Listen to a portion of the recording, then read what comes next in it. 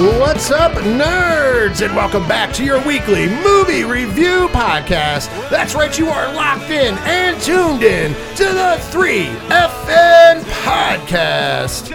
And as always, we are coming to you from the 8122 Production Studios at Dragon Master Games. This week, we are finally reviewing our first new movie of 2024, and we are going to be talking about, we're going up to the International Space Station, as we will be reviewing I.S.S. But before we get there, I'm your host, Rich, and the nerds are all here. Firstly, he is the man that after seeing I.S.S. decided that he wants to go into astronaut training. We didn't tell him that it's going to be a little hard because it's really closed fucking spaces, but I'm ready for him to shit all over the space station. Ladies and gentlemen, it's Ron. I gotta get up there. I just gotta get up there. Come on, let's go. I would love to see you use the toilet for the astronauts. I'm too small to use a regular toilet, let alone that toilet. Oh man, you gotta get you gotta put the bars over your legs. Oh, that suction feels so good though. Dude, I don't know how anybody hasn't. I'm sure somebody up there's used that suction for something other than just urine, if you will. Oh yeah. And speaking of the person's voice, that is the man that doesn't need an introduction, yet he has the longest introduction in all podcasting. Ladies and gentlemen, I give to you hashtag Big Natty Cool, hashtag Mad Dog Strong Style, hashtag Challenge Accepted, hashtag Diesel Malenko, because he's the man of 1,004 hashtags. He is the leader of the Minnows Gang and is your favorite podcaster's favorite podcaster. He is the man, the myth, and the legend rolled into one jolly old ginger-bearded feller.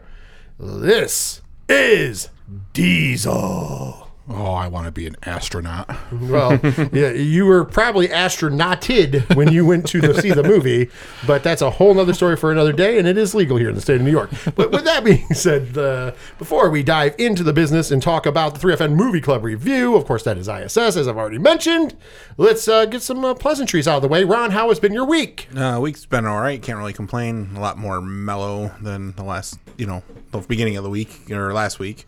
Didn't really do too much, just chilled out and ended up working basically an extra week's of work in 2 weeks. Oh, jeez. So that paycheck's going to be nice. Yeah, until the truck started blinking a bunch of lights. Oh, no. Oh, that's wonderful. Yeah, it knew you worked overtime. Yeah, I know. I might be hanging myself next week. Just so you know. I'm just kidding. I'm joking. Bad joke. I get it. Other than that, did the D&D group on Wednesday. We've working through the Trinity of Dragons. My barbarian cat, Tabaxian barbarian with a sentient greatsword. Yeah, it just goes around just killing things now. Nice. Straight up doesn't care anymore. Nice. Doesn't even. I get it as a barbarian, and most of the time it's rhyme or reason. It's just hit things. Yeah, now it's literally hit things to kill things. Nice. Sounds like fun. That's about it. Diesel, how's been the week? It's been a week. We finally had second Christmas, so full of holiday cheer and absolutely miserable, but we got through it, drama free. I was going to say you don't look like you're full of holiday cheer. Oh, when I was doing my last minute Christmas shopping, I was just miserable, absolutely miserable, running to all the different stores I had to go to, but got it done, over with. I spent all of Saturday night cooking Chex Mix, and then Sunday morning getting up early to do my spinach artichoke dip to take over to the party. It's been a busy week. Yeah, my week has been, work. Of course, I went to New York City at the beginning of the week. That was fun. Then I had work, and then I just kind of hung out and watched football this weekend. So I kind of had it nice and low-key for once. Very, very nice, especially after coming off the birthday weekend. So it was kind of nice. And I mean, not that I partied like an animal. By the way, I had 2 drinks my entire birthday week. So that's kind of awesome. Yeah, that's how we party here now at the ripe old age of 41. But anyways, yeah, it's been a good time, and I have had a great week for the most part. Real relaxing, honestly. But I hope everybody else out there listening right now has had a good week, and I hope you have a great upcoming week as well. But before we can dive into the fun of the show, Diesel's movie, Triple Stuff, and of course the 3FN Movie Club review, we got to take care of a little bit of business, and that, of course, is the opening shameless plugs. And of course, If you would like to find out anything about the 3FN Podcast, it's simple. Just go to 3fnpodcast.com. That's right, it's your one-stop shop for everything 3FN Podcast. There you'll find the social media links. You'll find the TeePublic link. You'll find the Patreon link, patreon.com/3FN Podcast. For as little as $1 a month, you get a ton of extra bonus content while helping support the show.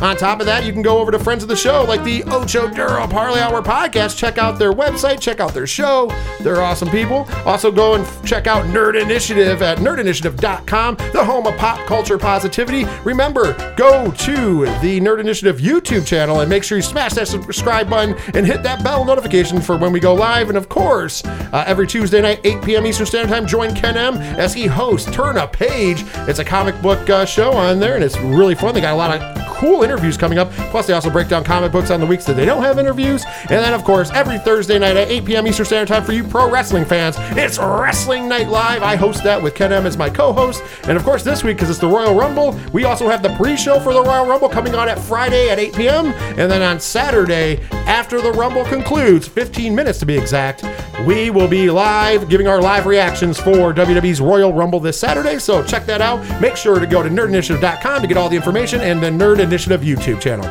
Also, while you're there, check out our musical directory, where the bands who provide us with music so we don't get hit with those dreaded DMCAs are. And of course, big shout outs to Shout at the Robots, whose song Fail Better is the theme song for the 3FM Podcast. You hear it at the beginning of the show every week.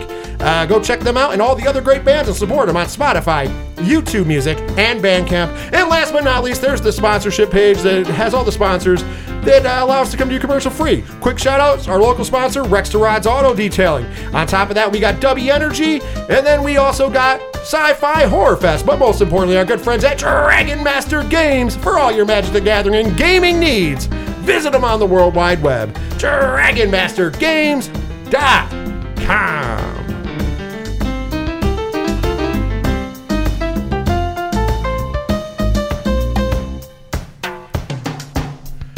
And of course, if you forget anything I just said, just go to 3fnpodcast.com. It's got your hookup like Big Papa Pump. Man, that joke never gets old. Only for us wrestling fans, because by the way, I just had the glory of rewatching some old Scott Steiner promos. Nice. Oh boy, not safe for work, not safe for the 2024 year. Oh no, but they're still amazingly funny. Well, ladies and gentlemen, now that the business is out of the way, let's start to have some fun. Let's open the show like we love to do. Let's all go to the lobby. Let's all go to the lobby. Let's all go to the lobby to get ourselves a treat. Welcome to Diesel's movie Triple Stuff. Got a pretty quiet box office this week. Coming in at number 5, Migration with $5.3 million.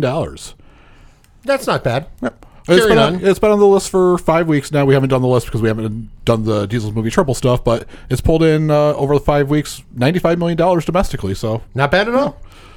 Coming in at number 4, also on the list for 5 weeks, $5.4 million for Anyone But You. Yeah, well, anybody but you as well. No, I'm joking. Coming in at number 3, staying on this list for 6 weeks, Wonka with another $6.4 million. No surprises there. Coming in at number 2 this week, The Beekeeper with another $8.5 million. Couple weeks on, still on there. Okay. And then Mean Girls stays at the number 1 spot with $12 million for its second week. And that's despite the fact that there was a lot of people mad that they did not advertise that as a musical originally. There was I don't know if you saw that those viral videos of the girls being pissed off about that. Young ladies were expecting like a remake of the original, I'm assuming. And when they got a musical, they were not for it. I mean, I like musicals, don't get me wrong, but if you go into a surprise musical, you're like, I wasn't prepared for this. Not prepared for this. Well, now that we know what's doing well in the box office, mind you, you did not say I.S.S. We'll talk about how much money that made or didn't make when we talk about it for the 3FN movie review. But, Diesel, what's coming to the box office these upcoming weeks? All right, we got a pretty quiet week this week.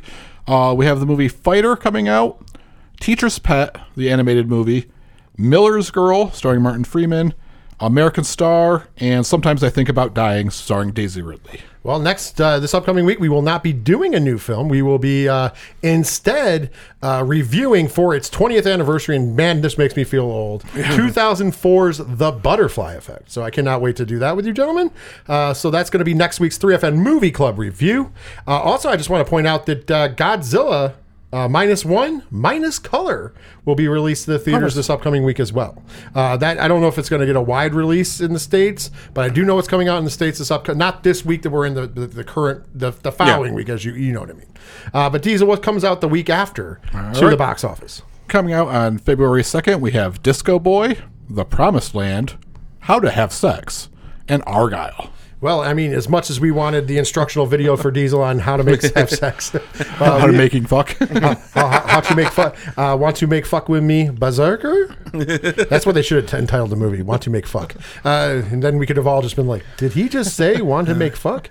But no, we will be reviewing Argyle for the 3FN Movie Club review that week. Bryce Dallas Howard's in that. They got to have a hell of a cast in that movie. Huge cast. Isn't Juan Cena in it? Like as a secondary role character, some fucking junction. He's in fucking everything these days. I don't know. When I see Juan Cena jump out, by the way, it's John Cena for you guys. I'm sure you guys do that. But when I see him jump out of places, I'm just like, you can't see me. And it's always in The Rock's voice. Remember when the Rockers were harassing him? And they're like, you can't see me. I can see you, but you can't see me. Like, I don't know why that always comes to mind. That and the Fruity he dressed like a Fruity Pebbles bitch. And I love John Cena. Yeah. I just think that's always a fun line from The Rock. So now that we've gone there, Diesel Movie Triple Stuff making his comeback for the first time in 2024. Diesel, that means that our signature move has also made his comeback. So let the fine folks know what this week's top 3 is for the 3FN podcast. All right, this week's your top 3 favorite astronaut films. So astronaut / space travel, but we're keeping it kind of in the realm of reality. So it still can be sci-fi, but it can't be like Star Wars is off this list, Star Trek is off this list, Alien, stuff like that is off this list because we're trying to keep it. Obviously, these movies aren't all in reality, but there's a kernel of something in there, right? You know, we're not going with aliens and stuff. So, with that being said, my number 3, 2001: A Space Odyssey. Nice. Once again, yes, it's sci-fi, and there's some crazy fucking moments in that film, but you know, hey, space stations. We just went to see a movie about the International Space Station. Does it look like the one in that movie? No, but maybe someday, right? We were promised that in 2001, but so far, no good. Next up, in my number 2 spot, Interstellar. Nice. I've always liked that. I've liked that movie since it came out. I'm a big fan. And last but not least, is a movie we reviewed last year, and we all realized how much we still love the fucking movie. Because I don't want to close my eyes. I don't want to fall asleep because I miss you, Diesel, and I don't want to miss a thing. Armageddon. Oh, I thought you were going to go with Deep Impact. No. I'm going with the better of the twin films. I'm sorry for anybody who likes Deep Impact. If you want to go back to last year, we reviewed Deep Impact, and then a couple months later, we reviewed Armageddon. And I can tell you Armageddon won that war. Yeah. I think it was a unanimous certified nerd, if I don't remember correctly. So yeah, Armageddon still holds up, folks. And that is my number 1 space movie that is not named Star Wars, Star Trek, or Alien, or in that ilk. So, Ron, you're up now. All right. Well, my 3 and 2 are pretty much the same things you just said, just in reverse. So I have Interstellar as 3. I have 2001: Space Odyssey as 2. Nice. Great movies. And then I'm going with Apollo 13 for number 1. Nice. It's a very good one. I love that movie. Yeah. And we haven't really talked about it yet, but I get Armageddon. I do. I'm just going to point out, when it comes up for anniversary, we'll probably be doing Apollo 13. It's a great movie. I do like that movie a lot. Diesel, that leaves you left. What is your top 3? All right, I got a quick honorable mention for Space Cowboys. Is that the... Whoa. That's the old, the retired. Yeah. For whatever reason, it's not a great movie, but I always enjoyed watching that one. But number 3 for me, The Martian, starring Matt Damon. Yeah. Oh, that was a very good movie. I really enjoyed that movie. Number 2, Sunshine. Okay. Oh, yeah. I like that. The Danny Boyle movie. You've never seen Sunshine? I've never seen Sunshine. I never actually watched The Martian either. That's why I didn't put it on the list. Was it Cillian Murphy's in the movie as well? Okay. Really good movie. Very good movie. You should, if you ever get a chance, check it out. Yeah. Sunshine's really good. And then my number 1, and again, we're trying to stay away from aliens. And this one, spoiler alert, towards the end, we get a little bit of that. But Mission to Mars. Gary Sinise. That's true. Yeah. This is one of my favorite space movies, is Mission to Mars. We can't crucify it. There's technically some aliens in 2001: Space Odyssey. Yeah. Technically as well. I mean, we got monoliths on the fucking moon in 2001: A Space Odyssey. So it's one of those things where you're like, hey, Also, it's one of the first movies where that's the movie where the U.S. government realized they could hire Stanley Kubrick to do the moon landing. If I don't believe that, I believe that because I'm not getting punched by Buzz Aldrin, but that is what the conspiracy theorists say, if I'm not mistaken, right? Yeah, but those are the rational conspiracy theory guys. I prefer the radical conspiracy theory guys with the superstructures in space, the moonfall, if you will. Oh man, Moonfall had such a great premise. Am I wrong in saying that? Moonfall had such a great premise. It had several great premises, and it failed on all of them. By the way, if you really want to know, folks, 1968 is when 2001: A Space Odyssey came out. Can you believe the way that movie? When you say Stanley Kubrick is possibly the greatest director of all time, possibly, he's definitely on that list. He's on the Mount Rushmore. Yes, he has to be, right? Yeah, because if you're making a movie like 2001: A Space Odyssey, and for those of you who might not have seen it, if you're younger viewers, check it out sometime. It still looks amazing. Yeah, it does. And it's from 1968. And yes, it is. If you dive deeper, it is one of the rumors is that's why the U.S. government paid him to fake the moon landing. If you don't believe we were on the moon, I personally don't subscribe to that conspiracy theory, but I do know about it. Well, great top 3 from all of you gentlemen, and of course a great Diesel's movie triple stuff. But now that we're past that, it is now time to hit the main event, if you will, and let's enter right on into. Welcome to 3FN Movie Club. Refreshments are available in the lobby. And please, keep our theater clean by disposing of trash in specified containers. And remember, gift certificates are available for any special occasion. Enjoy the show.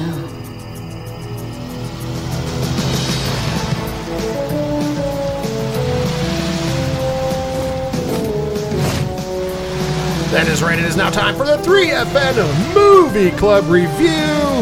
And of course, this week we are finally doing a new movie in 2024. That's right. We are doing the reviewing. I say doing. Oh, well, maybe Diesel's also doing. But we are reviewing I.S.S. Of course, if this is your first time joining us when we had a new film, if you just joined us in 2024, this is the first time you've ever heard us review a new film, thank you for giving us a shot, of course, if it's your first time. But even if it's not your first time and you want a reminder of what we do, because we do it a little differently when we have a new film, because we don't want to do spoilers. We do a spoiler-free section and a spoiler-full section. So I'm going to give you the rundown. First up, we're going to do all spoiler-free. Diesel's going to give you his spoiler-free synopsis of the film. I'm going to follow that up by giving you the stats of the film, which including who made it, who starred in it, and then we're going to give you a thumbs up, thumbs in the middle, or thumbs down spoiler-free recommendation. After that is done, we will take a break. After the break, we will give you one final warning before we jump into the full spoiler review. And then after that, we will play the game to find out the scores from around the internet, and finally give our scores for the film. So you don't have to worry about anything being spoiled. We separate it out and we give you warnings. So with that being said, gentlemen, are you ready to talk about I.S.S.? Yeah. All right, Diesel, I believe. Man, I got a story to tell. Tensions rise aboard the International Space Station as Russia and America go into a nuclear war and both deliver the message to take over the space station at any cost. Very good. Very good synopsis. I think you nailed it right on the head. Nailed it right on the head. Well, if you would like to know, I.S.S. was released on January 19th of 2024 with a runtime of 95 minutes, if that 100 hour and 35 minutes. So very good. Very good on them. The budget was estimated at $20 million. And you notice you did not hear it in this week's top 5 because unfortunately it did not hit the top 5. It made the domestic and worldwide, because it only opened in the U.S. and Canada, so one and the same, is $3 million. Yeah. It was actually $3 million and some change, but not enough for me to call it $3.1 million. So that should tell you that it is, as of right now, it is a big bucket of. But as you know, that doesn't mean that's how we're going to score it, so you'll find out soon enough. So now that we know the stats of the film, let's find out, in fact, Who made this shit? And of course, the director of this film, and I am going to butcher this name, I apologize, is Gabriela Koperthwaite. Gabriela Koperthwaite started her career basically in documentaries. First movie, which was a documentary, City Lax 2010. That was about lacrosse. And then she did a huge documentary that won awards, Blackfish. Oh, nice. If you remember that, she has a couple of TV directing the credits and stuff. But the only other movie I really found was Our Friend from 2019. Okay. She is doing some more documentaries coming up and some Netflix stuff as well. Next up, screenplay, and that was done by Nick Schaefer, and this was Nick Schaefer's only movie to write. Okay. So he's the only writer, only movie he's done. Next up, for the director of photography is Nick Remy Matthews. And Nick Remy Matthews did Modern Love back in 2006, Broken Hill and Hotel Mumbai. He's done a lot of stuff on TV and stuff as well. But yeah, that's your director of photography. And last but not least, for the makers of the film, as we give a shout out to the composer, that would be Anne Nikitin.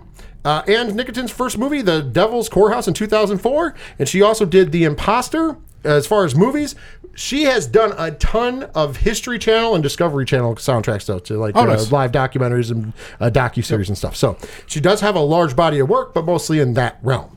Well, now that we know who made the movie, it's time to find out who starred in it. For the love of God, will someone please punch me in the face so I can see some scars? And this is kind of a who's who of character actors. And usually we only give a shout out, but we're going to give a shout out because there's only 6 cast members. There's literally only 6 people in this movie. So starting off would be Ariana DeBose. Playing Dr. Kira Foster. First movie she was in was actually a musical, which is going to come into play. Movie was Be Company in 2011. She was also in Hamilton. Yep. So she's been in a lot of musical. Also, West Side Story, the Steven Spielberg movie that came out 2 years ago now, I do believe. Yep. And then she most recently she was in Wish. Oh, nice. You know, the Disney film. Yep. And coming up, by the way, she's got a big 2024. Not only is she in I.S.S. also is in Argyle and is in Craven the Hunter. She plays Calypso. Oh, nice. Okay. In Craven the Hunter. So she's got some stuff going on. I did actually I dug Ariana DeBose in this movie. So giving her a shout out. Can't wait to see her in those movies. Next up was Chris Messina playing Gordon Barrett. He was the captain of the American side. He was started his career Rounders in 1998. Ooh. He was also in You've Got Mail, Maid of Honor, Devil, Argo, Birds of Prey, and most recently he was in Air and The Boogeyman, and based on a true story. That was the Kelly Cuoco film, mini series, if you will, on Netflix. Oh, nice. Next up would be, and this person, I knew he looked familiar, and then after I did the IMDb, I know why. And actually, I think me and you like him for some of his past work. That would be John Gallagher Jr., who played Christian. So this is going to round out the American side because there's 3 Americans, 3 Russians. And he played Christian, as I mentioned. First movie, Pieces of April in 2003. Sorry, I almost said 2013. 2003. He was in Jonah Hex, but that's not where we love him from. He was in 10 Cloverfield Lane as Emmett. So the nice. male lead there. That's right. And then he was in Hush, Ron. Okay. As the killer. You know, he's just titled as The Man. If you've never seen Hush, go to Netflix, because I still believe it's still on Netflix. It was a Netflix original horror film. Great movie. It's about a diesel. You might be able to make it through because it's not like a super. It's a horror movie, but it's basically the lady in the movie is an author, but she's deaf. Okay. So the whole movie, she's getting stalked by this killer who doesn't realize at first she's deaf, and then he does, and it just gets real interesting. Nice. You mean could have been called Silent Night? Could have been called Silent Night and it would have been better than what we saw, but it was Hush and it was really good. Also, he was in the Belko Experiment and Underwater. Nice. That was the one where Cthulhu got revealed at the end. Spoiler alert. Listen, Underwater was underrated. It was. It wasn't as bad as everybody thought it was. No, I enjoyed that way more than I should have. You know what it was? The problem was it was one of those movies that was filmed and came out like 5 years after it was filmed. So it kind of looked a little odd. The ups and downs of Kristen, what's her name there? Kristen Stewart? Yeah. So next up, we have the Russian side of the ISS, and we're going to start off with Veronica, spelled in the Russian way, so with a W instead of V, and that would be played by Masha Mashkova, and this is the first American film she's been in. Okay. She's only been in Russian films other than this film. I thought she did a good job. Yeah, she was film, great. by the way. Nika. Yes. Nika. So next up, Kosta Ronin, who played Nikolai. He was in Last Resort in 2006, Red Dog, and Once Upon a Time in Hollywood. Oh, nice. And last but not least, of the cast and of the Russian side was, and I'm going to butcher this, so I apologize, Palu Azbak, who played Alexei. And his first movie, Worlds Apart in 2008, that was a Russian film. But then I went to his American films. He was in Lucy. He was in the Ben-Hur remake. Yep. He was in Ghost in the Shell. Yep. He was in Overlord. Uncharted, Samaritan, Hidden Strike, and he was also in Aquaman and the Lost Kingdom. Yes. Nice. And on top of that, some of you fans who are big into Game of Thrones, he was also on that as well. So nice. I know we don't usually give TV shows, but if somebody's on a big one like Game of Thrones, we usually toss in it. He was on there as well. So, pretty good cast overall. Kind of, I wouldn't say young, because I mean, Ariana DeBose is kind of young, but everybody else is kind of in seasoned character actors. But I was I couldn't recognize him from, how he had shaved in this movie. But John Gallagher Jr., Yeah. I loved him in Hush, and I loved him in 10 Cloverfield Lane. Yeah. I know we were all fans of that movie. All right, so with that being said, now we've come to the spoiler-free recommendation. So it's going to be a thumbs up, thumbs in the middle, or thumbs down recommendation with a small spoiler-free why. Don't give too much away, obviously, because we'll be doing the full review, and we also don't want to ruin it for the folks who don't want to hear the spoilers. So we're going to start with you, Ron. If you had to give this a thumbs up, thumbs in the middle, or thumbs down, what would you give it with a spoiler-free why? Okay, I'm giving it a thumbs down. It's one of those movies where you wait until it comes out if you want to see it. There's no reason to go to the theater to see it. Sorry. That's fine. Diesel, what is your thumbs up, thumbs in the middle, or thumbs down recommendation, spoiler free? We're going with a thumbs down. This movie, it was an interesting premise, but the story failed to deliver. And I'm going to make it a trifecta. I'm also going with a thumbs down. I'm going to piggyback off of Diesel saying, yes, there was a great premise here, and it fell way short. On top of that, when we get into the spoiler full portion, I will give a little bit more out. But I just feel like there was a lot to be desired here. I'm with Ron on this. If you do want to check it out, although I will say it's there's some big set pieces, so it kind of looks cool on the big screen. Maybe it's going to get some extra points for me just from that. So, but I still don't think it's worthwhile to go spend the money at the theater. That's just me. I'm just throwing it out there. So with that, we are going to take a break. When we come back from the break, we are going to be talking about the full spoiler review for I.S.S. What's up, nerds? Tyler Mack here from the 30 and Nerdy podcast, the flagship show of Bad Cast Company Productions. Now, you are currently tuned in to my favorite three fat nerds, Rich, Ron, and Diesel, our Nerd Council brothers. After you're done with this amazing show, zoom on over to 30 and Nerdy Podcast wherever you cast your pod. Hit the subscribe button, give us a rating and a review, and check out 30andnerdypodcast.com. Cheers to you, nerds. Coffee, anyone? I thought we'd enjoy the sunrise together. Morning. Morning, Kirchko. Thanks for the bungees.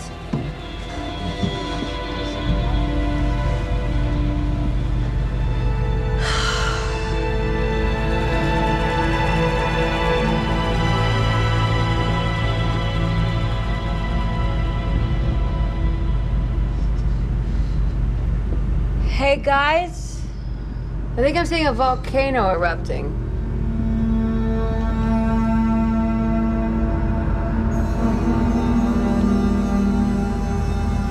Where'd you see it?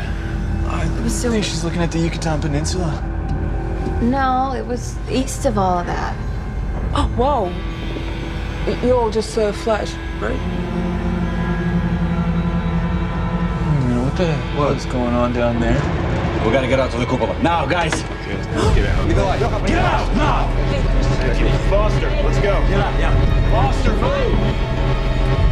Well, that is a clip from I.S.S. as we are going to kick off the spoiler full portion of the 3FN Movie Club review. But before we do, I just want to give one quick warning.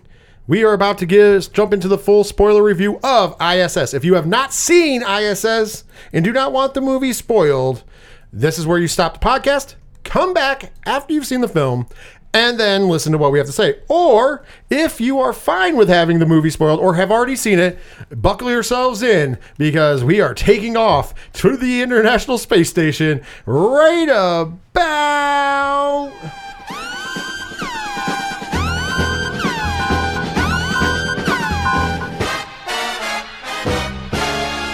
now. And of course, we usually go over the skeleton of the film.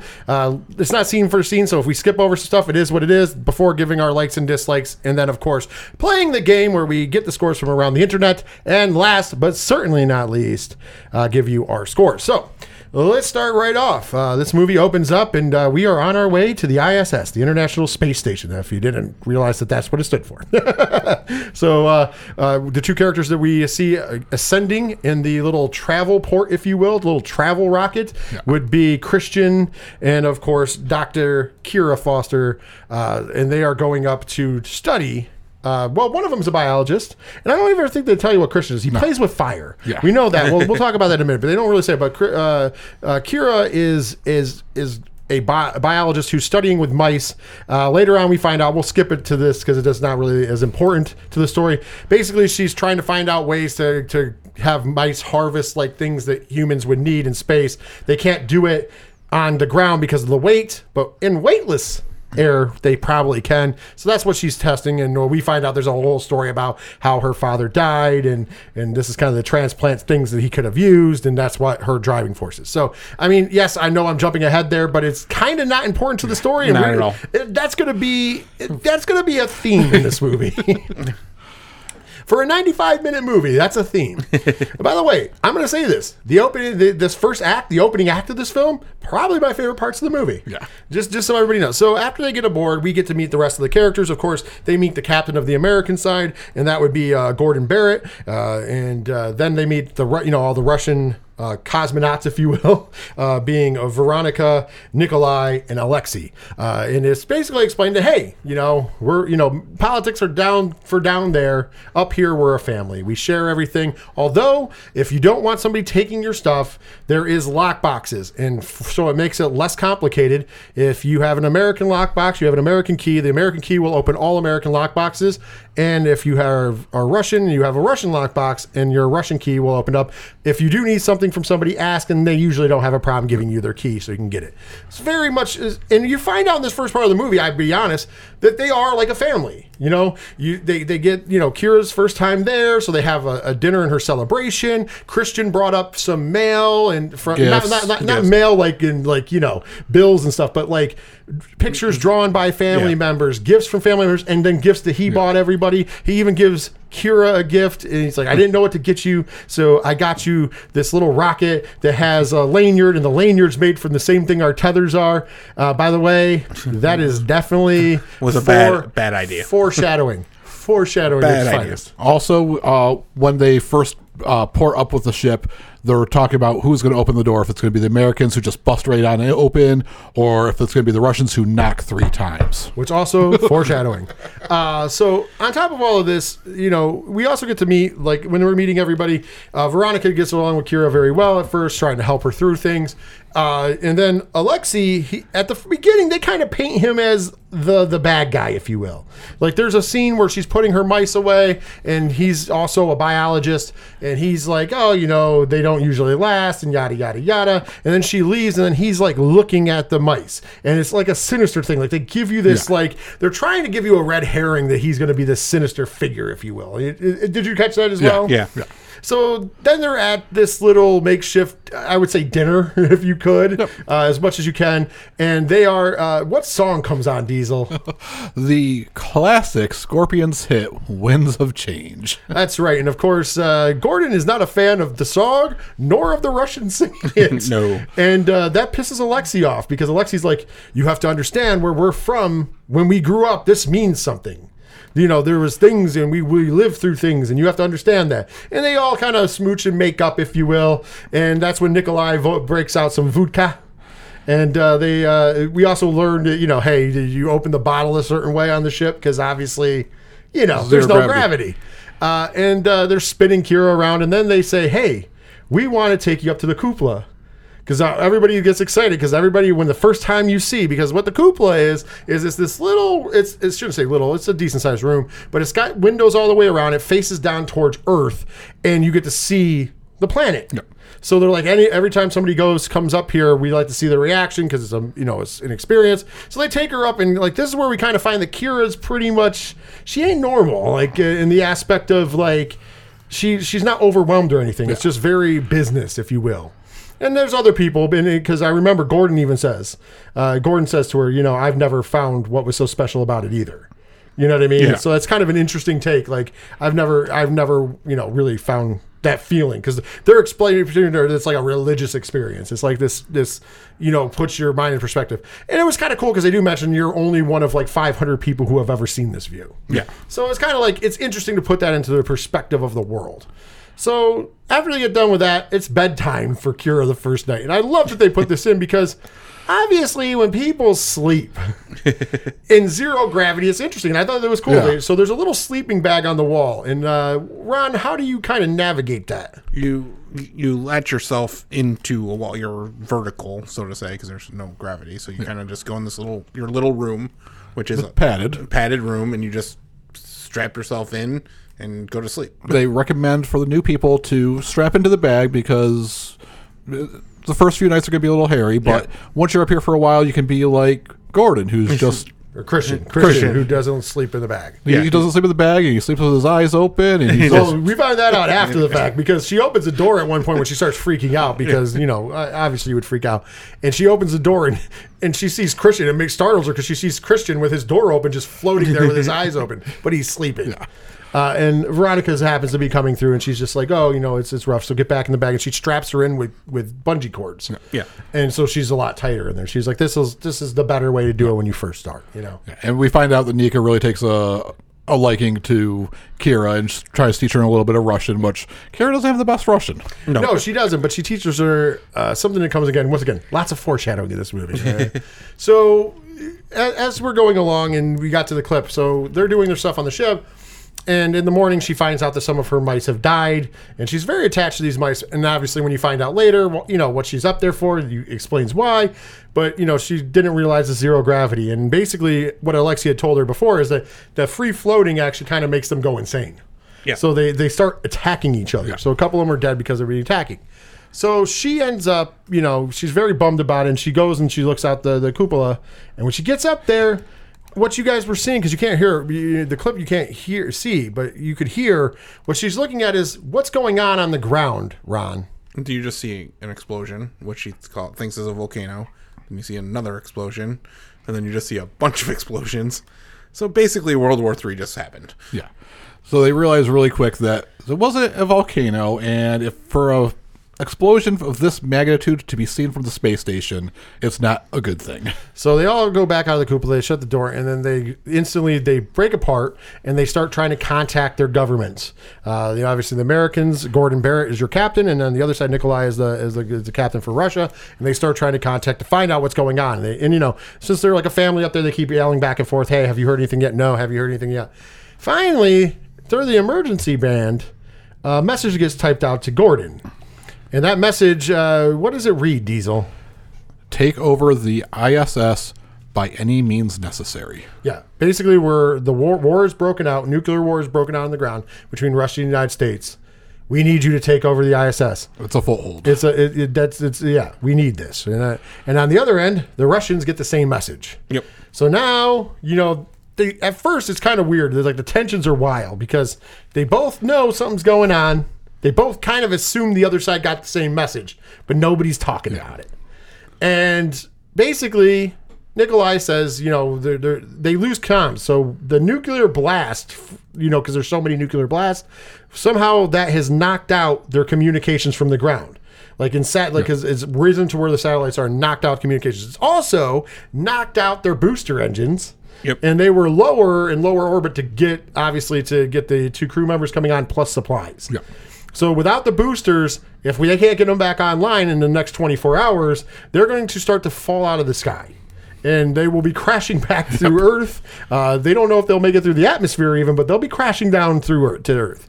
So we got our timer going down now at this point. Yeah. So now we have the fact that, both sides are... there's tension because both sides have been told to take the ship over. And then we have on top of all of that, the boosters are down. So they're like, hey, we can't make a communication. And Nikolai says, hey, the antenna is broken. So Gordon, being the hero, decides he's going to solo spacewalk and fix the antenna. And of course, Christian and Kira are kind of like, Yeah, why are you the one doing this? Yeah, Christian was more automatically. Christian was pretty much, which we find out he was in the Air Force. He's automatically kind of like, I don't trust these motherfuckers. Yeah. You know they got the same message. They're trying to fuck us. Yeah. And Kira's kind of in the middle. She's like, hey, I just got here, but I feel like you guys all get along. Would they really do that to you? And Gordon is like super optimistic for no fucking reason. Yeah. And so he goes like, it's going to be fine. So he goes out and Kira's on the comms with him as he goes to do a spacewalk. Well, right before he does a spacewalk, Veronica comes in and her and Gordon have a very passionate kiss. And we find out really quick that, hey, those two are shacking up here. Yeah, they are. Now you know why Gordon was saying about going to Siberia. Yeah, like multiple times. So anyways, him and Nika, after the kiss, they goes out and Kira's now, talking to him. And he's like, hey, do you mind keep talking to me, just because obviously it's probably nerve-wracking. And at this point, he sees the Earth. And by the way, I will say this. The graphics in this movie are amazing. Yeah. Because when he looks down at the Earth, Ron, what does he see? No, it's completely like red and fire and like it's pretty much the ground looks like it's all destroyed. Right. Much. And so what does he tell Kira? What is his direction to Kira, Diesel? Don't you remember? Keep everybody away from the windows. Yeah, keep everyone from the windows and then keep talking with me. Yeah. Yep. So he gets to the part where he's almost to the antenna, and he's got to kind of untether himself to make the last little jump over to it. At the same time, we have Alexei going through the circuit boxes, and he's looking for a wire, and we know it's obviously to sabotage something. But he has at first he has I can't do this moment. He's got a moment of doubt. He's like, I can't do this. I can't do this to him. He's out there. If I do this, there's no going back either.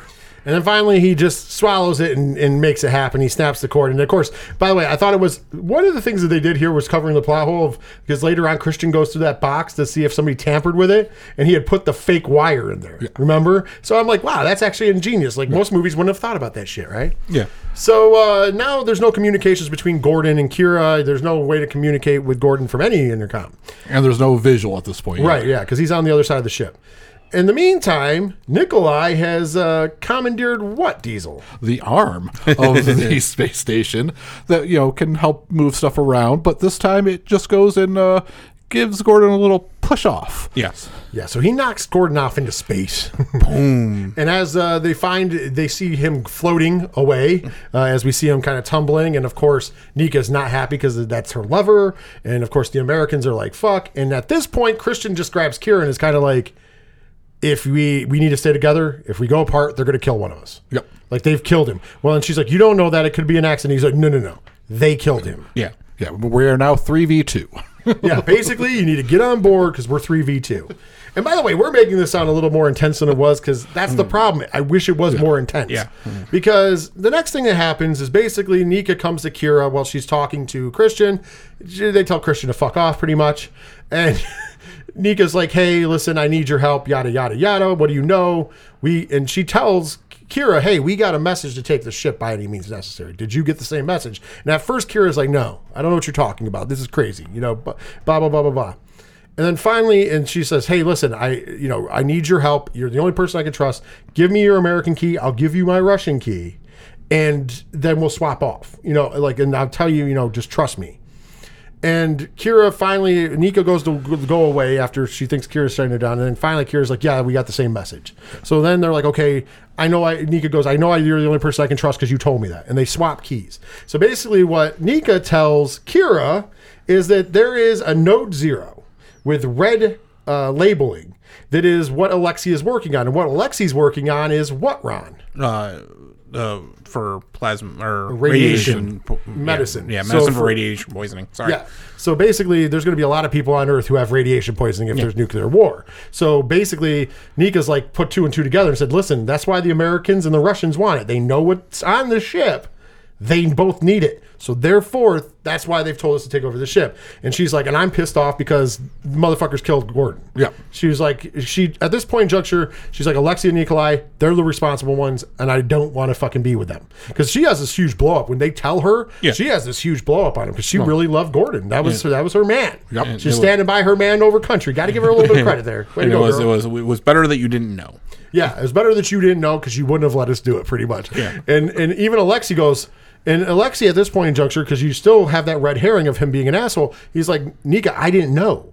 I just thought I was cutting the I didn't know that he was going to. Yeah. I didn't think he was a murderer to Nikolai. Nikolai's it's duty. It's duty to our country. That's why I said, I was saying we were talking about it on Patreon a little bit. I'm like, that's why it's funny. They're talking about how winds of change mean so much to them. But man, when it's duty for your country, all of a sudden it's like, here we go. Let's murder motherfuckers. You know what I mean? Oh, but Nika had that duty to that dick. Oh. Hey, Gordon was laying down that good pipe. And we salute him. She was going for some mustache rides. We salute him here in the United States. He's a real American hero, sir. A true American hero. We all saluted him here in the studio. He was giving her that good American dicking. I'm just saying. I'm not saying that Russians can't lay the dick down. I'm just saying, obviously, Nika's mind was made up. She was willing to give up her in a second we'll talk about it. She was willing to give up her family, including she loved her nieces and sister. She was willing to give all that up for that dick. So that should tell you something. I'm just saying.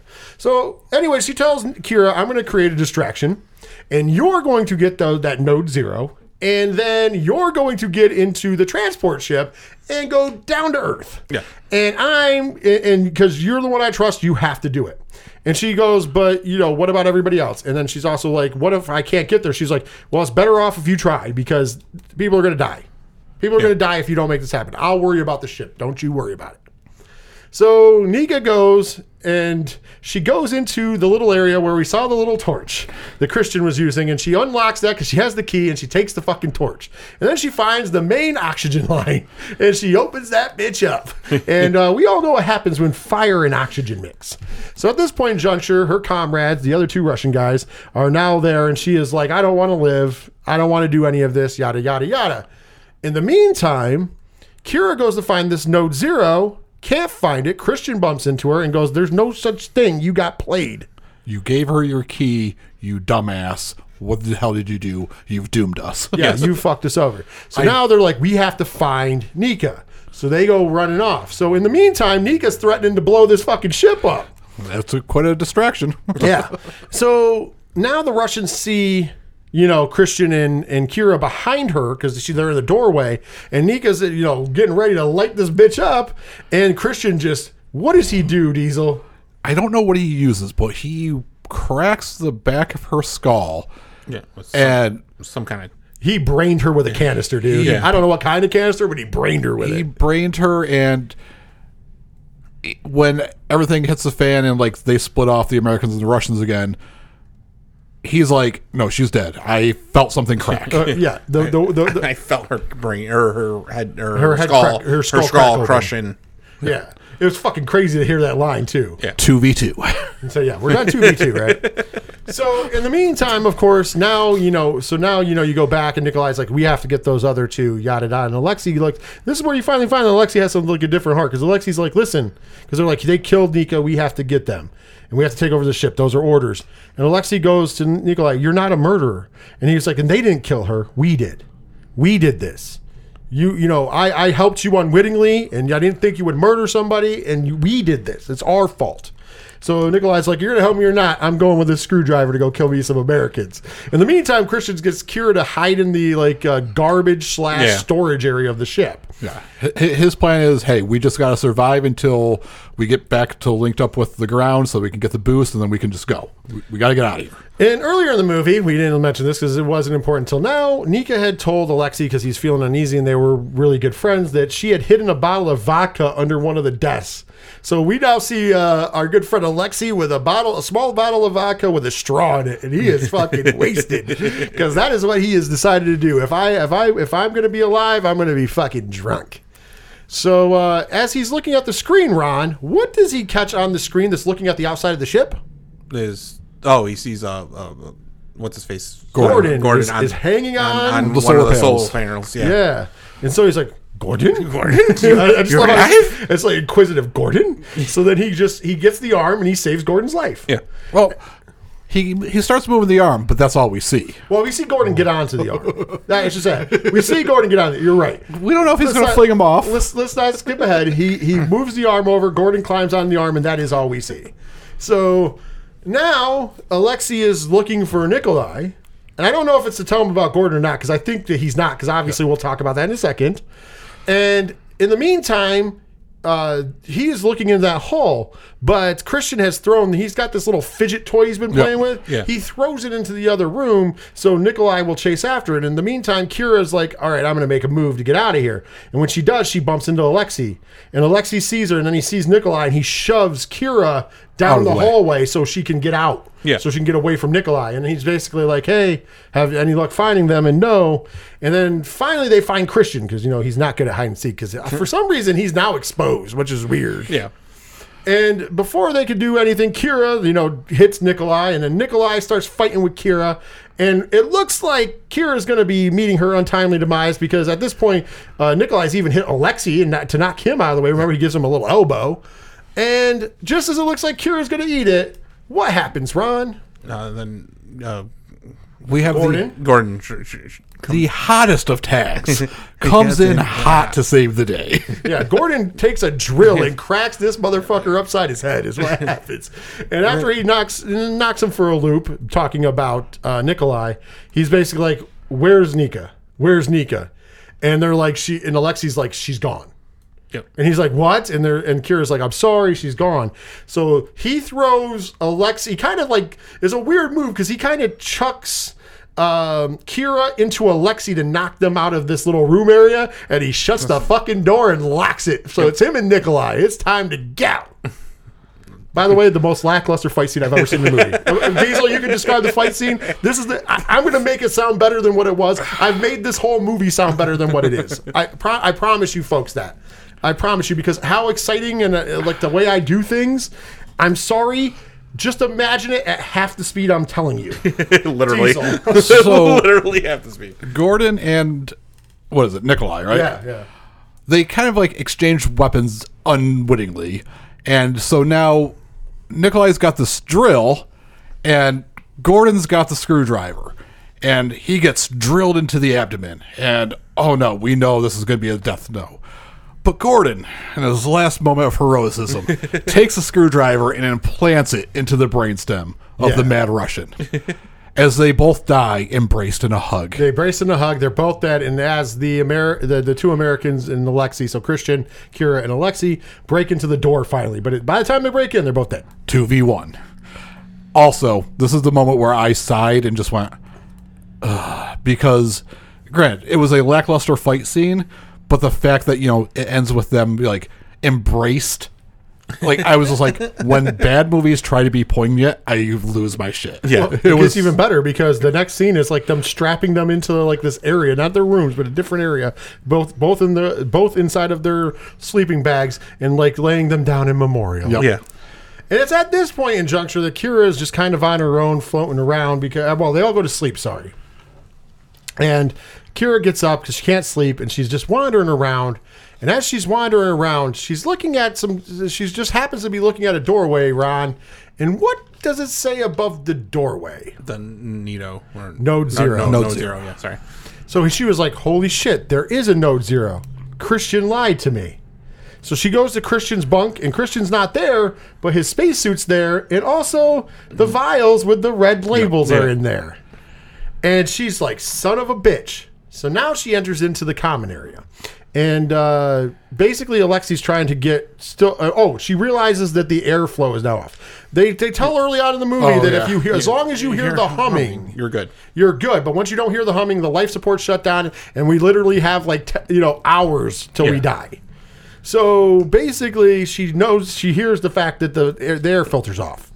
So she goes into the other room, and as she goes in the other room, she basically sees Alexei is trying to get contact still with the ground. Yeah. And so he's over on the computer, but over at a table with a sharp knife for some reason is Christian, and he's making a wrap. Well, it's a sandwich, but it looks like a wrap, let's be honest. So when she comes in... What are you doing over there? Making a sandwich. When she comes in, they're both Christian and Kira are leery of each other. You can tell that they know.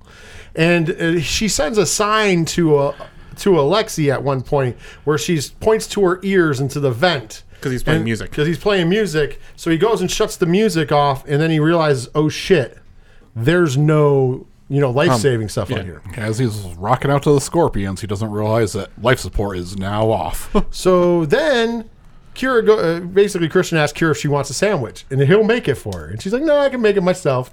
So she goes over, and they have this weird interaction where it's like they both know the other one's trying to fuck the other one, and I mean not sex. We're talking, both of them know that the other one's trying to kill the other one. Yeah.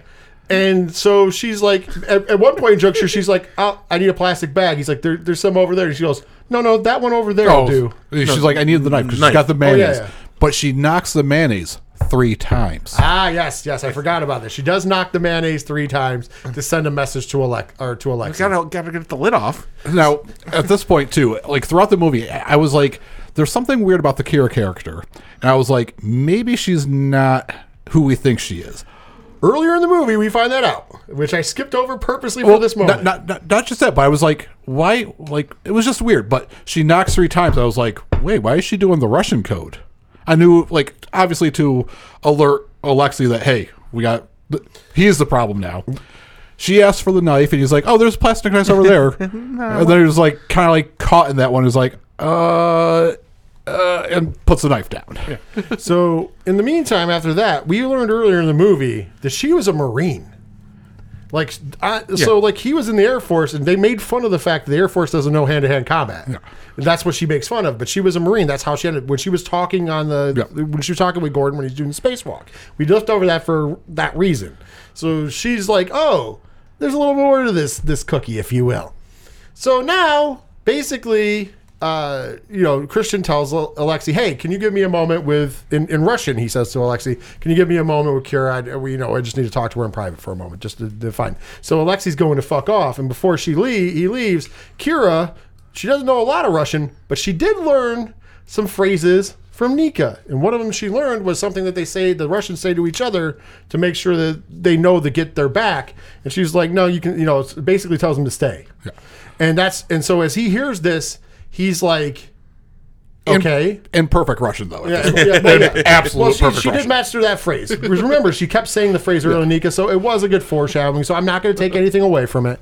So he's staying, and then finally Christian's just like, okay, well, fuck it. Here's the deal. I've turned off the air purifier, and your motherfucker's going to die. I can turn it back on. However, Kira, you are just going to leave and be the hero by yourself. That ain't happening today. I'm leaving and I'm going to be the hero. So if you want to live, because I can turn back on the life support, you better just let me go.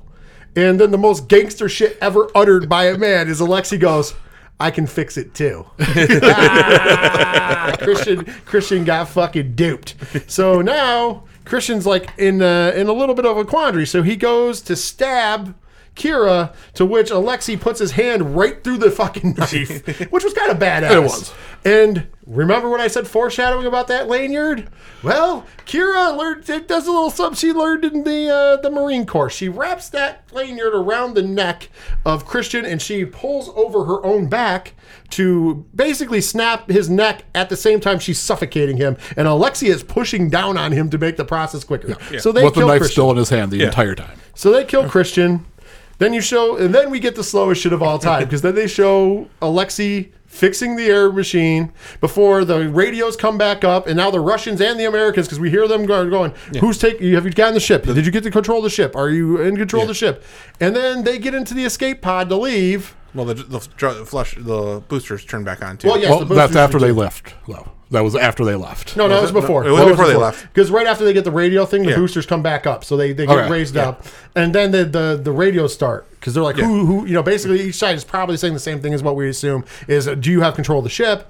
And then they get into the escape pod, and then you keep hearing them go, who's in the escape pod? We'll help any American that's in the escape pod. Yada yada yada, whatever, or the transport. I said escape pod, and they're in there. They have the cure, and basically then Alexei just looks over at Kira and goes, "Where are we gonna go?" And Kira goes, "I don't know." As they descend out of the I.S.S. And that is the movie, folks. Fade to black. And I'm just like, first of all, why wouldn't you just stay on the ISS? You're going to go down to where there's a nuclear wasteland? Yeah. You're safe on the ISS. There's food up there. There's air up there. You guys are fine now. You're fine until you run out of food. Then leave. Yeah. Yeah. It's like, you don't know where you're going to land because you're just blindly falling down. So you could land into like Radiation Central. You could land in 70% of the Earth, water. Yeah. Or you could wind up in enemy Russia or enemy America. Or just burn yourself up because if you don't hit the right projection points. Logic went out the window at that point. But that was the movie. That's the nutshell. So now let's go to likes and dislikes. We're going to start with you, Ron. What were some of your likes? We'll start with likes first. Likes for ISS. Like you said, the visuals in this movie were actually really good. They really were on point. The ISS as itself, as a place, actually, you felt like you were on the space station. Like they had the foot bars to help you hold yourself. Like they did a lot of time and effort into that. You know, they made it feel like they were floating a lot. You know, and it's there. It's the concept, like you said. This movie had a great concept and a great premise that could have done something out. You know, done something amazing, but it just, you know, it's that first act. You're like, okay, we can get into this. And the first act goes, you meet the characters, like boom, boom, boom, and then all of a sudden, shit hits the fan. And it's like, all right, you know what? It's an hour and a half movie. Don't care that it's like boom, boom, boom. That's what you want. Mm-hmm. You know, and that's a good point. I'm not upset with the acting in this movie. Mm-hmm. The acting, for the most part, is good. It's fine. Like it's just what they were giving. They gave what they could, and I wasn't upset with any of that. Mm-hmm. It's just. Yeah, we'll get to the dislikes in a minute. Diesel, you want to add anything to the likes? Okay, so the technical stuff with how good the zero gravity stuff looked.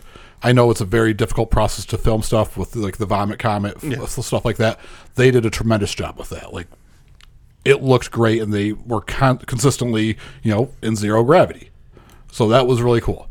I really like the score. The score put you at a sense of unease throughout the entire movie once the second act happened. And I really appreciated that. Same with the actual filming. It wasn't like Cloverfield's shaky cam, but it was not steady cam either. So like everything that they did was to put you at a sense of unease. Like I did enjoy that. That's it. I'm going to third it. I love the digital effects of this movie. Like when you're looking over the Earth, it looks really cool. Like when you look over when it's a barren wasteland, if you will, it looks cool. Like so, they hit that really well. The cinematography in this film was amazing, as you pointed out. They did very good at shooting in space. I like the concepts that they did, like you said, especially like in the second act.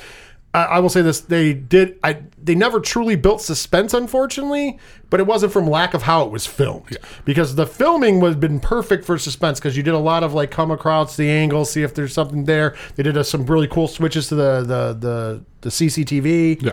So that was pretty cool with the closed circuit TVs and stuff.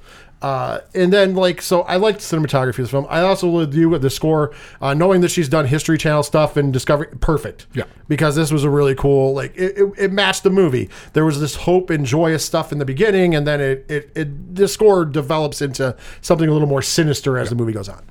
And then hope and comes back at the end, right?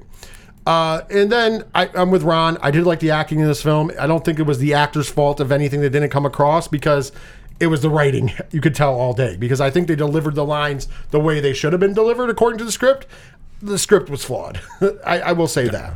I'm going to say this is one of the better first acts in a movie. I did like you said, it's quick pace, which is nice, but they still made you feel in that first act like this was a family. You know, Kira's new, so she doesn't know everybody, but the other 5 have been on missions before. Yeah. But they brought her right in, and they made her feel at home, and it felt like a family, and that really helps set the tone when shit's going to hit the fan.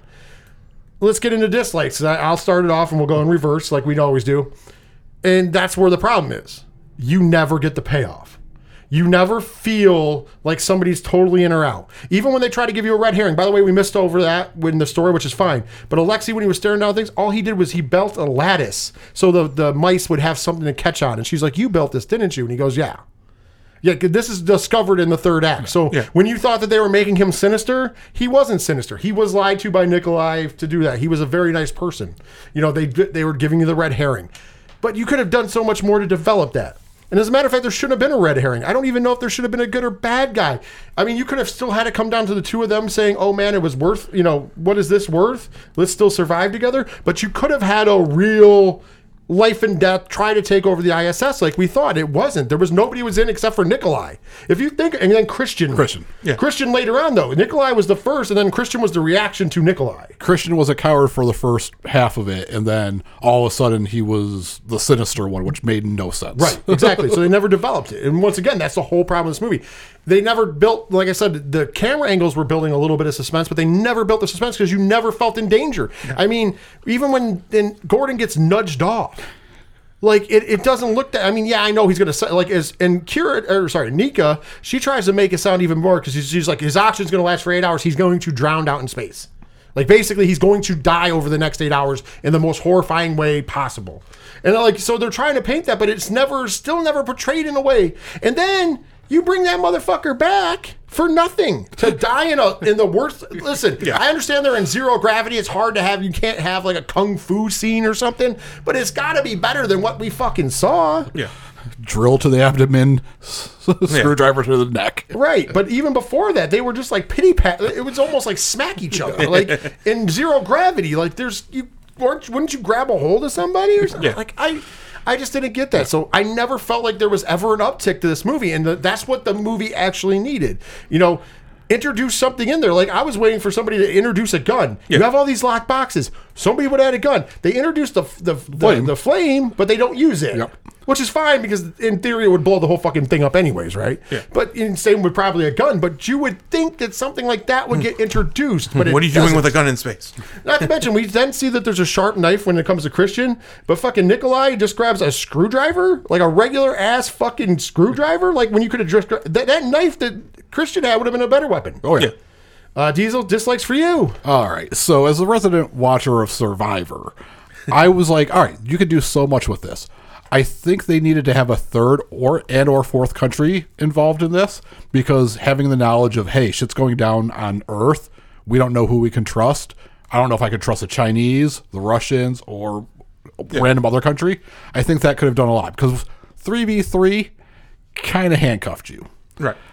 Now, what I think they were trying to do was make Among Us the movie, and they failed miserably at it. We had the imposters sabotaging stuff. But everybody's like kind of shifted at some point. Yeah. And it was just, it fell flat. Like all the suspense was done poorly. And then everything that was done well wound up having zero payoff. It was just bizarre. All right, Ron, some more dislikes. See, Diesel's like, oh, they made it look good. Like the average stuff that was floating in the background and all that stuff. Yeah, it made it feel like zero gravity. But like, there's a couple scenes you can see the harnesses and like how their clothes are. Oh, I didn't even notice that. Like you could just tell by how their clothes were kind of wrinkled that there's a harness, and I get it. And it didn't really take me out of the movie, but I'm just like, oh, that's okay. That's where that's holding, and I know they're doing zero gravity, so it didn't really take me out of the movie. But you could just tell, like, oh, that shirt wouldn't be like that. There's you're in zero gravity. There shouldn't be that many wrinkles. Or blah, blah. And it's like, little technical stuff. I get it. Like you said, you get to the lackluster fight scene between Gordon and Nikolai, and it's like it is slow motion. It's literally slow motion. Slow motion, but the hottest of tags in space. I just want to point out it's the worst fight scene I've seen since Nightmare on Elm Street 5 when we get the invisible Freddy Kung Fu fight. Yeah, and it's like it's there like the whole concept like I don't think Nika would have let Gordon go out there on his own. If she knew what was going on, yeah, that's why they didn't tell her. Well, no, but I mean, I think in general, yeah, because I mean, how would the antenna be damaged? Well, we did find out too the antenna was not damaged. Right, I was going to say, but I also want to just point out that with her in particular, I think that there was some of that stupid red herring shit that never worked, anyways, because that's why it looked like she turncoated on Kira, but she didn't. But no, I think with her in particular, I think her and Gordon, unfortunately, were the same belief. They were both the optimists. They both thought everybody was just going to get along. Even though she knew the other, nobody had made a move. Everybody was on eggs, but nobody was really making a move. So I think she, like Gordon, was just gleefully dumb to the fact that, you know what, these family members, if you will, are going to turn on me because of some orders from their country, which made no fucking sense. Because they just got done in the beginning of the movie tell us how politics don't make a difference up here because we're the smart ones. Yeah. And then the other problem is that, like, all of a sudden World War III breaks out 12 hours later, 18 hours later. Like, if you were sending them up, like... Obviously, tensions were high. Like... You didn't forewarn them the tensions were high? Yeah, like DEFCON 5's got it coming. You know, the doomsday clock is hitting midnight. Like, if it would have been like, hey, shows them going up and then cut to like a month later type of deal, that made more sense because it takes that out of the equation. Yeah. It's like 24 hours later. It's literally 24 hours later. Like, it should be... It's the next morning. It should, hey, we got some, we got this and this and this happened in this time period. And then, boom, okay.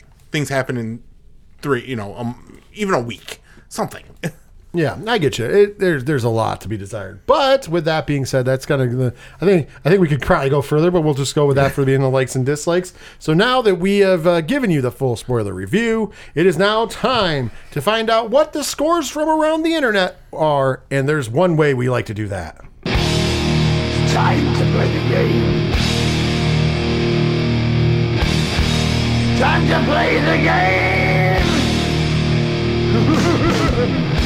That's right, it's time to play the game. Of course, Ron won last week. Can he win again this week? By the way, the year total is 1-1. Game is played simple. We're going to give scores from around the internet for what people gave this movie, and these two gentlemen are going to guess it. The first 1 to 3 points wins, and it is the closest to the number, period. So there's no more Price is Right rule. That is the rule we changed. So therefore, one of these men will win, one of these men will lose in battle, and we'll find that out very soon. Ron, since you won last week, you have the advantage. So Diesel, you will be going first. So with that being said, we're going to start off with our good friends over at IMDb. Out of 10, using points, what did they give I.S.S.?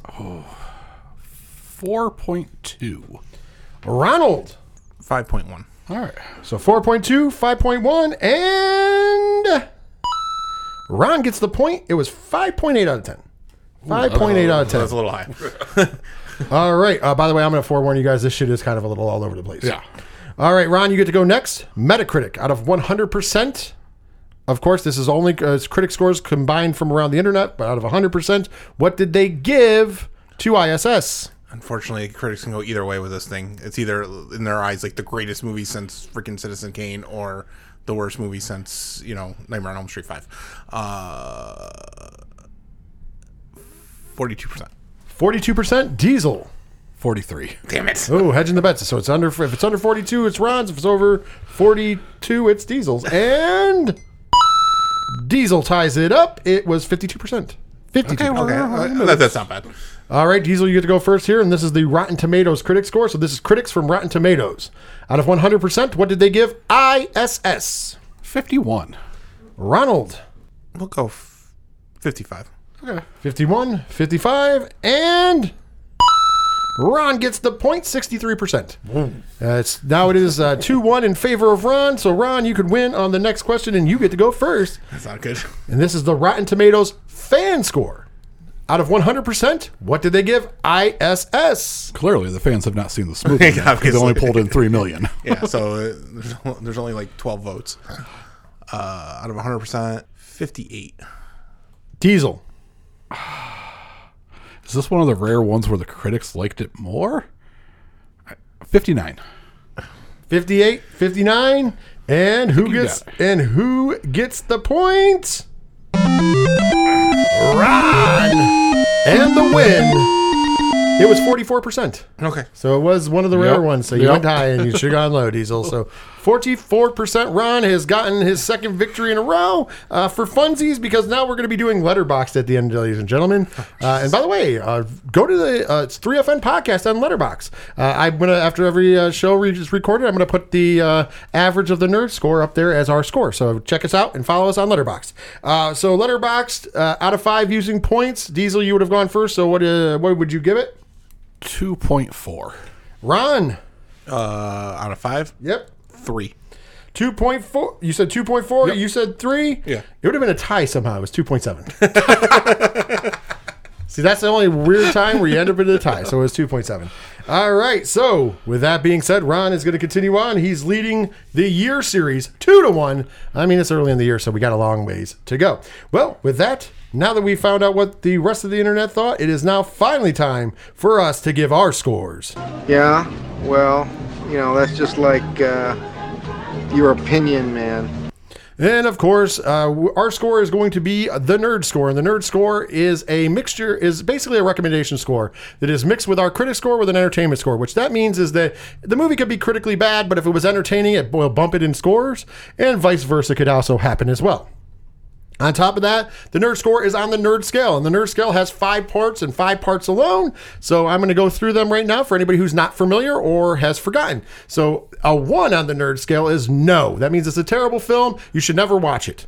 A 2 is you've been warned. That means it's not quite terrible, but it ain't good. So you've been warned not to watch it. A 3 is, it's good. These are average to like lightly good movies. These are movies that you might not want to go spend money on in a theater, but you can catch them on a streamer or whatever. You're not going to regret seeing it, but you're never going to watch it again probably. 4 is just take my money. These are the very good to great films. These are movies that you can feel free to go see in the theater and pay money for. You might want to add them to your collection. You're probably going to see them a second time at least when they're on streaming. It might even hit your rotation. But, you know, it's worth spending money on, I should say. And a number 5 is, of course, the rarefied air that's known as Certified Nerd. And the Certified Nerd movies are the creme de la creme. They're the top. They're the legendary films. They're films like Jaws and Jurassic Park. They're the instant classics. You're going to go see them in the theater. You're going to go see them when they're re-released. You're going to buy them. You're going to add them to your rotation. You're going to add them to your collection. You might even add multiple copies to your collection. No matter what, they're the best of the best. So, knowing this, gentlemen, it is now time for us to give our scores. I'm going to start with you, Ron. What is your nerd score for ISS and why? My score is a 2. You have been warned. It's one of those movies that's not a 1. It's there. Like if it ends up being on a streaming service at some point in time, you want to check it out, that's when I would say check it out. You don't need to see it in the theaters. I understand it probably would look better on the theaters. The sound, you know, obviously they did have a slight hum in the background for most of the movie until they didn't. Like, and that's little pluses that I didn't say on the plus side that you notice. But it's, you know, like I said, we made it sound like a way better story than what it was. Like, if we were making this movie, we would have changed it to the point where it would have been a better situation. And I'm not trying to pat ourselves on the back, but Rich had this ability to make this movie sound way more amazing than it was. It's lackluster. There's, you know, it ends, fades to black with them, you know, sitting in the shuttle and going back down to Earth. And they're both wearing, you know, the U.S. survivor suits because cosmonauts didn't have their own astronaut suits. And, you know, we know who's up there. Yeah. We heard, we'll help all Americans. Well, we'll fake you into an American, you know, I guess. I mean, I don't know what the whole point was. Like, why wouldn't he have his own suit? I don't know. Yeah, but, yeah, it's a 2. All right, Diesel, what is your nerd score and why? We've also landed at a 2. You have been warned. This movie's kind of got the Moonfall effect where there was a good premise inside this movie, but it just failed to deliver based off of bad writing for the story. The acting was fine. I did enjoy how it was shot. I did enjoy the score. So there was enough technical pluses where I couldn't land out on 1 with how bad I thought it was. So it landed at a 2 because there was enough technical stuff that I enjoyed where I can't fault it for that. So this to me, and I'm going to say this, it's going to sound weird, especially when I get my score, but I'll explain it out. This to me is kind of like the worst kind of movie. In a lot of ways. And the reason why is it's and I'm not giving it a 1.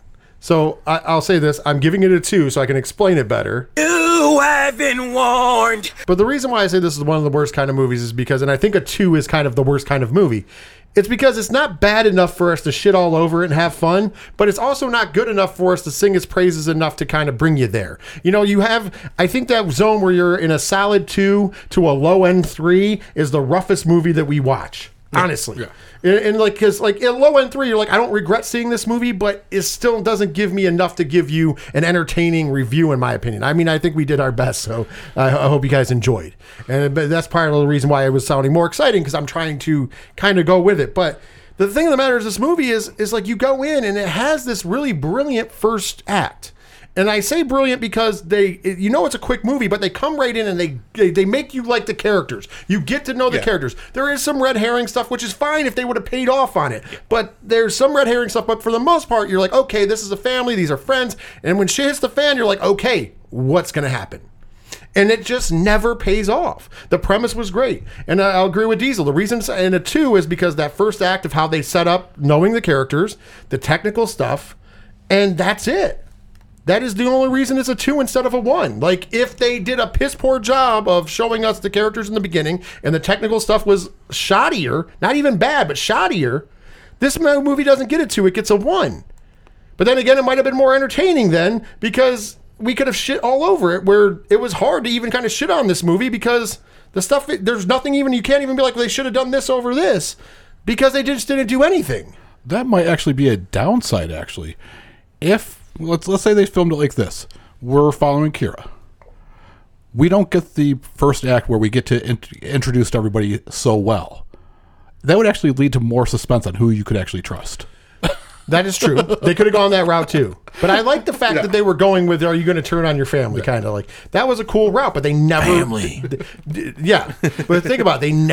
They never went full hog, if you will. You know, at some point in juncture, they needed to slap the fucking dick, that uncircumcised Russian cock, right on the fucking table and say, hey, here, take this motherfucker. You know what I mean?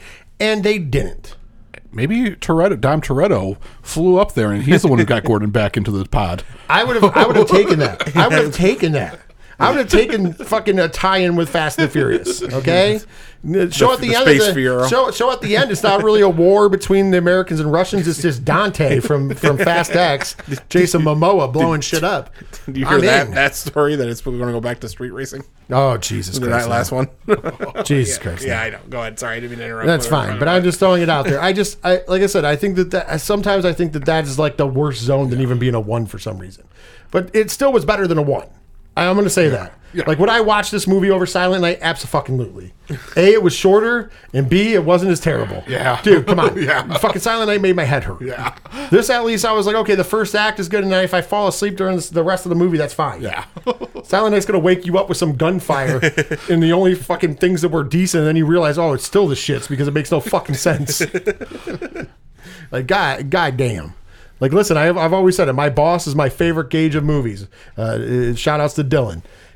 He is one of those people who will find something good in every movie. He went to see Silent Night. I said, how did you like it? He was like, it was the shit. If he says something is shitty, then you know it's bad. Because he will find, even in a bad movie, he'll be like, it wasn't good, but I still was entertained. Yeah. And whenever he goes, that was shitty. Yeah. I know that was a bad movie. Because he didn't even see fucking fit to, So I'm just saying, he didn't see I.S.S. that I know of because he was in Vegas/Long Beach last week. And so I don't think he got a time out to go see it. But if he does go see it, then I'll find out what he thought as well. But yeah, that's going to be our scores for I.S.S. We want to hear from you guys, though. Do you guys agree with us if you've seen the movie? Do you disagree? Hit us up on the social medias. Hit us up on the email. Contact us. When you to get all that information, it's simple. Just go to 3fnpodcast.com and check all that out and send us a message. But before we get out of here, Ron, I believe you have some business to attend to. All right, this is a super long one, so I'm going to try to paraphrase most of it. Sorry. 1 out of 10. Terminated film. Now look for a back at a classic. Quotations. Okay, for the purpose of this review, it is 2017. Now, according to the Dungeons & Dragons Meets the Day the Earth Stood Still plotline, we humanity will create a genocidal race of machines in just 12 short years. In this sad scenario, a woman named Sarah Connor, who is in fact the mother of the leader of a mankind's resistance against these murderous machines, is to be killed. A very confronting thought, knowing a girl who can't even get her table's orders straight will be our salvation. During all the hula, 2 beings have arrived from the future. One is a Terminator, a machine from the future set back to the pre-internet era to kill Sarah Connor, and along the way mangle half the phone books in town. The other arrival is an enlisted army officer named Kyle Reese. His job is effectively protect Sarah from the Terminators using a rock salt gun and several firecrackers. The Terminator begins killing Sarah Connors all over Los Angeles in phone book order. This is why your number should always be unlisted, folks. Haha. Soon LAPD catches on and is out in force looking for Sarah Connor, who is next on the list. The information reaches her by television at a local 3-star non-rated pizza joint. Immediately at the critical moment, she goes to the payphone to call the police station. It is out of order. Too bad cell phones weren't invented yet. The cops have very little time to sort things out before lugnuts show up for some drive-through after mowing through the entire department. The chase resumes at the area of the film where Sarah and Kyle fall in love through even 2017, most diehard fans of this movie admit how that happened is over their heads. Maybe getting pregnant by a guy you have known for 60 minutes while being hunted by a mobile version of Contra was hot for women back in the day. Who knows? But after the romance, the machines find them at their no-star motel, and it's back to business as usual. So you have read this and you're thinking of, okay, cheap budget effects in the 80s, the plot coherence with the acting not too shabby, with a pretty good cast for the day. But what gives, bro? Simple logic. The movie is not the movie it could be. In the DVD release of the film, there are deleted scenes. In one of these scenes, Sarah and Kyle are at some stopping point on their journey, and Sarah points out to Kyle that she was found the address of the computer company responsible for the creation of the system in the first place. Why not blow it up and skip the whole thing? Because then we could not have several sequels, another of which comments the same act, only for us to receive more pointless sequels. 1 out of 10 stars. The Terminator just sucks people. Diesel, I'll let you take this one. I paraphrased a lot. I skipped a lot. I just want to point out, it looks like Diesel's head hurts already because of logic. All right, I understand being a troll and not liking something that's massively popular. But to watch it in the eyes of 2017 and be like, well, a cell phone would have been handy. It was in the fucking early 80s. How are you using modern technology to be like, oh, if they had a fucking cell phone? 1984 to be exact. And then, like, the little quirky little comments like, oh, wouldn't that be nice? Have your number unlisted. I had to read that part. Like, I had to edit. Like, it was long enough where I had to skip something. Hold up. I want to point this out about unlisted numbers. So for our younger listeners who don't understand what a house phone was, okay, landline, that was when we had phones in our houses. And there used to be this thing, and I know that they still exist, kind of. It's called the phone book, which none of us use if it still exists unless you want to murder somebody and you're in the New York City area and it's gigantic. Here's the thing.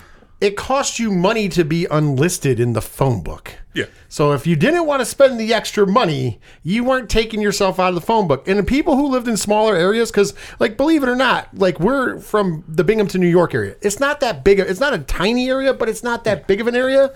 There was no reason to not have your number in the phone book unless you didn't want somebody to find you for whatever reason. So a lot of people just have their numbers in the phone book. So Sarah Connor, whether she probably just didn't give a fuck. Maybe that's the way, you know what, some people, that's the way they got dick back in the day, okay? I'm just saying. Well, you know, maybe back in the 80s, women liked that Contra-looking men who could deep dick. This guy has little dick energy. Just throwing it out there.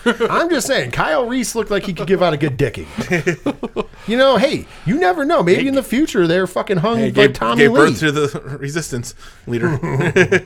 You know, once again, another dumbass fucking like situation where nobody mentions the obvious in the room. And like we've said before, I'm waiting for the person who finally goes, how does it make sense that Kyle Reese is the father of John Connor if John Connor sent him to the past? And he wasn't in the past before. That is the real, like, one of the plot holes. I don't want to say in the history of movies, but it's definitely one of the biggest ones in the history of movies. Am I wrong, Diesel? And nobody has touched on this. They touch on stupid shit like cell phones that didn't exist in 1984. So I actually like the paradox effect of it because it gives you something to be like, well, I enjoy that. Right, but I think there's so much you can do with that. But nobody touches it. Yeah. But if you're going to complain, right? Wouldn't you complain about the one plot hole that you could drive a fucking semi through? Well, instead of, hey, they didn't have cell phones in 1984? If I'm watching a movie from 40 years ago, I am not, and I dislike it, I am not going to verbatim write down the script as I'm writing my review.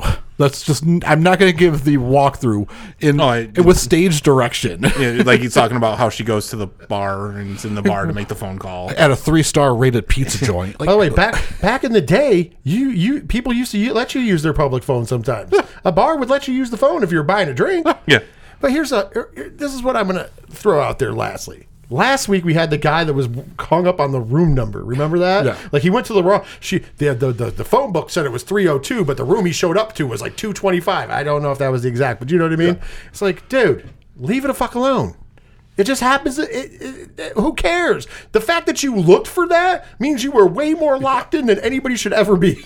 I'm just throwing it out there because it wasn't like it was fucking blatantly obvious. You know what I mean? Nobody thought it. But once again, nobody's going with the obvious fucking plot hole. Nobody. But we'll find out. Maybe in the upcoming weeks somebody will, because I'm just saying there is one plot hole that even a fan like me of the movie is like, you gotta give it up. And I agree with you, Derek. The paradox thing is great. However, if you're going to complain about the movie, there is one piece of information in that movie that doesn't make any fucking sense at all. Yeah, why didn't they have cell phones back in 84? Yeah, but we're focused on cell phones. I mean, they did have bag phones and car phones back then. But once again, not everybody had them. No. And they weren't exactly like who's going to be... And also, who's going to be running from a Terminator carrying that heavy-ass briefcase phone in their hand? Because if you don't know, they were fucking pretty big. I mean, it was there in Lethal Weapon on the bridge. Yeah. Got out of the car and made the phone call on the bridge. And obviously, Sarah Connor wasn't in a good spot in her life. She's taking her strange dick, working at a shitty pizza place. She don't have money to fucking have her number listed. Exactly. So, like, you're thinking too much into this. I mean, hell, Zach Morris' phone wasn't even around at this point. That was a few years later. Yeah. Damn. People. And they were expensive, too. Fuck yeah, they were expensive. That's why it was the Zach Morris phone, because we could never achieve that dream. The Gordon Gekko phone. That too. We could never achieve that dream. All right, Preppy. Well, with that being said, that's going to do it for this episode of the 3FM Podcast. Hopefully you enjoyed our review of I.S.S. We will be back next week reviewing for, I do believe it's 20th anniversary. I said 40th because I was thinking about Terminator again. Damn it. But for his 20th anniversary, because damn, I feel old. 2004's The Butterfly Effect. Ashton Kutcher, Amy Smart, amongst others. Ethan Suplee at his thumpiest best. He plays a character named Thumper, for those of you who don't know. So go ahead and watch that if you want to be on point with us, because that's what we'll be reviewing next week for the 3FN Movie Club review. But until then, for myself and the guys, take care of yourselves, take care of each other, and most importantly, later, nerds. Later. Ground control to Major Minnow. The Terminator just sucks people. That's all, folks.